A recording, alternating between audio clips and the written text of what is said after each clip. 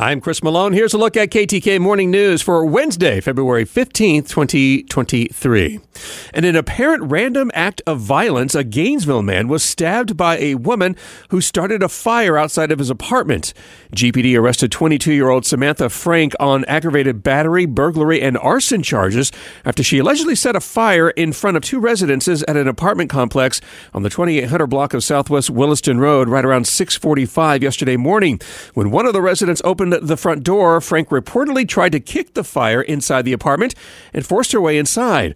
While trying to keep her out, Frank allegedly stabbed the victim in the shoulder with a piece of glass.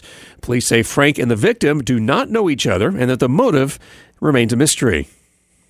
4 more Florida men have been arrested in connection with the assassination of Haitian President Jovenel Moïse. The Justice Department say the owner of a Miami-based security company hired dozens of ex-Colombian soldiers to detain Moïse in an attempted coup back in July 2021 that ended up with the death of the elected leader. Authorities have also arrested a South Florida mortgage broker who they say financed the operation, and 2 others accused of smuggling weapons, ammunition, and body armor to the former soldiers. The 4 reportedly were promised lucrative construction contracts by the suspected mastermind of the plot, Christian Emmanuel Sanon, the Boynton Beach doctor and church pastor who reportedly said it was a divine calling to be installed as Haiti's president. In all, 11 people, mostly residing in the Sunshine State, are in custody. Maurice's death has been followed by a rise in extreme violence in Haiti by gangs seeking to fill the power vacuum. And not even the Oscar Mayer Wienermobile is immune from the ills of crime. The catalytic converter for the 27-foot-long vehicle was stolen while parked outside a Las Vegas motel last week. The vehicle exhaust device that filters out harmful gases from burnt fuel has become an easy target for thieves nationwide who are cashing in on the precious metals used in its operation. Temporary repairs were made at an auto shop that allowed the hot dog on wheels to make it to last Sunday's Super Bowl in Arizona. It is one of 6 Wienermobiles used to promote the Oscar Mayer brand. Gainesville leaders are moving forward with an ordinance that would set up a minimum notice period for rent increases and require more time for notices of lease terminations.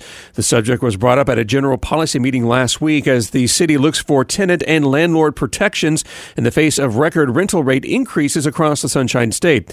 Currently, there are no state laws that govern how much property owners can charge for rentals, nor any rule that requires tenants to be notified in advance of a rent increase. City commissioners unanimously approved the outline ordinance that would require 60-day notice if rent is increased by 5% or more, as well as increased notice times for all lease terminations to 60 days. The next step is for city staff to draft the ordinance. Nearly 60% of Gainesville residents live in rental properties. Florida lawmakers are expected to consider a proposed law that would make it harder for amendments to be added to the state's constitution. A state house committee approved a resolution that would raise the threshold for a constitutional amendment to pass from a majority of 60% to the supermajority of 66.67%. Critics of the idea call it anti-democratic and allowing just a third of the vote to veto what the public largely wants. Of the 23 amendments approved by voters since 2012, nearly half of them would not be approved under the supermajority proposal. If the committee's proposal is approved by a full House and Senate, it would appear on next year's November ballot, needing the current 60% support to pass. And yesterday marked the end of an era for the Internet as Microsoft officially pulled the plug on Internet Explorer. The web portal that was launched in 1995 has grown outdated even after 11 revisions, and it has been replaced by users who prefer surfing the Internet with Google's Chrome and Apple's Safari.